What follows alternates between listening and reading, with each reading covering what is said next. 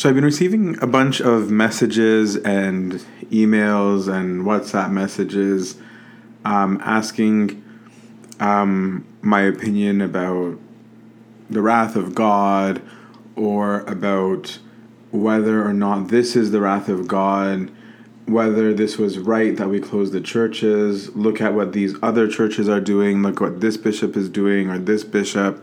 Did you get this priest calling out these people on this, and did you get this person's response?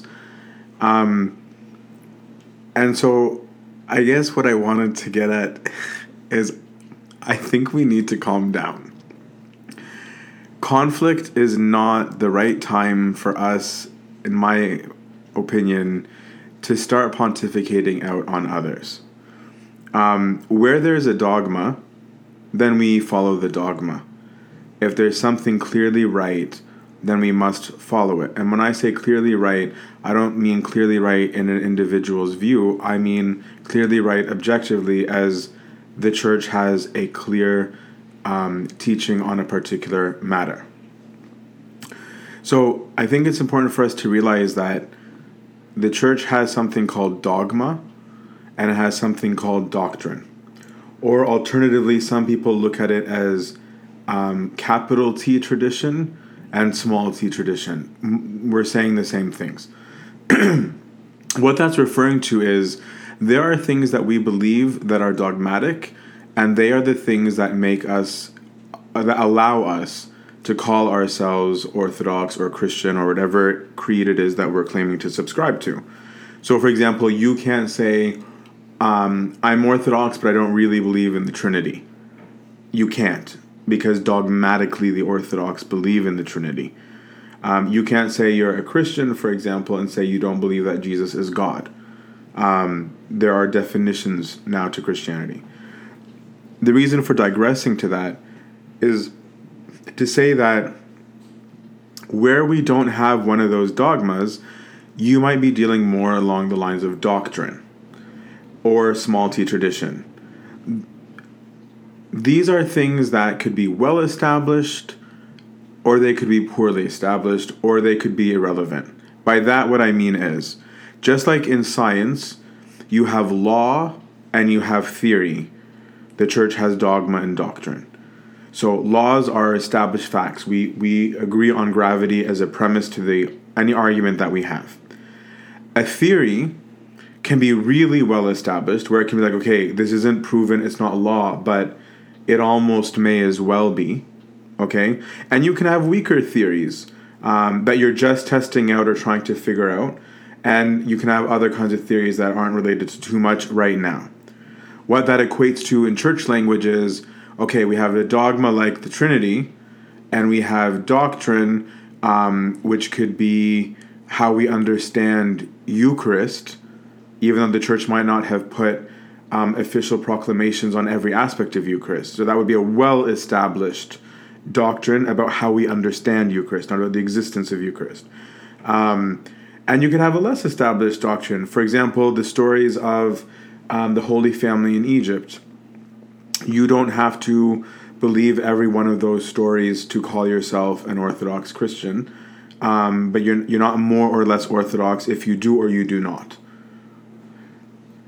How that's relevant to what's going on today is that I think we're forgetting that we are in a horrible situation that we're all trying to figure out how to deal with. So instead of us taking this time to maybe point out why we think other people are wrong, I wonder if we have forgotten what we're called to do on an individual level during this time. So if someone says, oh, look, that person said no Eucharist, and that person said the priest and 2 deacons will, and that person said I won't pray liturgy unless I have the people with me, and another person says, but having no offering at all is also wrong. Everybody is trying to preserve some true doctrine in a time that we don't know how to deal with. We haven't dealt with this before, not in our time. And so it's possible that everybody is trying to do the best that they can. The other thing is that everyone has their own context. There are different laws governing different places. There are different kinds of people in different places. And the things that one congregation is thinking about, dialoguing about, wrestling with, and trying to learn more about might not be the same thing that you're struggling with in your community. So perhaps one person speaking about the wrath of God in one context is reacting to a group of people who are trying to say there's no such thing as the wrath of God in any way, shape, or form whatsoever. And so they end up speaking dogmatically about how we do believe in that concept. Whereas in another area, for example, the West, where maybe we are used to hearing about God being angry with us all the time, there might be a tendency for people in our community to not emphasize the wrath of God as much because of the social conditions and the culture going on around us. Yes, there are things that overlap. Yes, there are such things as rights and wrong. Yes, there is such thing as a true or false teaching. I don't deny that. But what I'm saying is that what we're doing right now is perhaps we're all trying to become armchair theologians. Perhaps we're all trying to become armchair bishops and patriarchs, and we're having our armchair synodal meetings. I'm not being sarcastic. I think what we're doing is a little bit dangerous.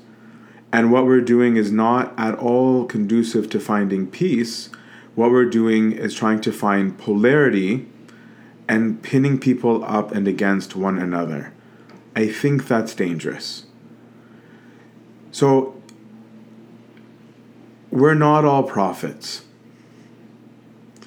Prophets are those who speak authoritatively as a mouthpiece for God to say, this is the word of the Lord.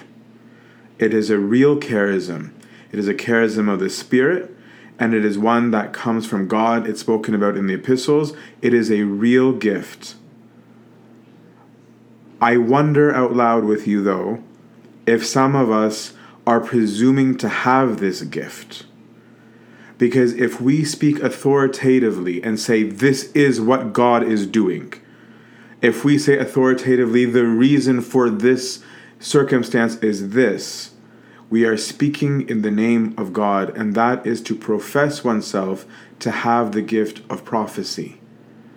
We don't all have that gift. I don't have that gift. And so for me, if someone asks me, what do you think of this, that, or the other thing? My response personally is, I don't know. I don't know why this is happening.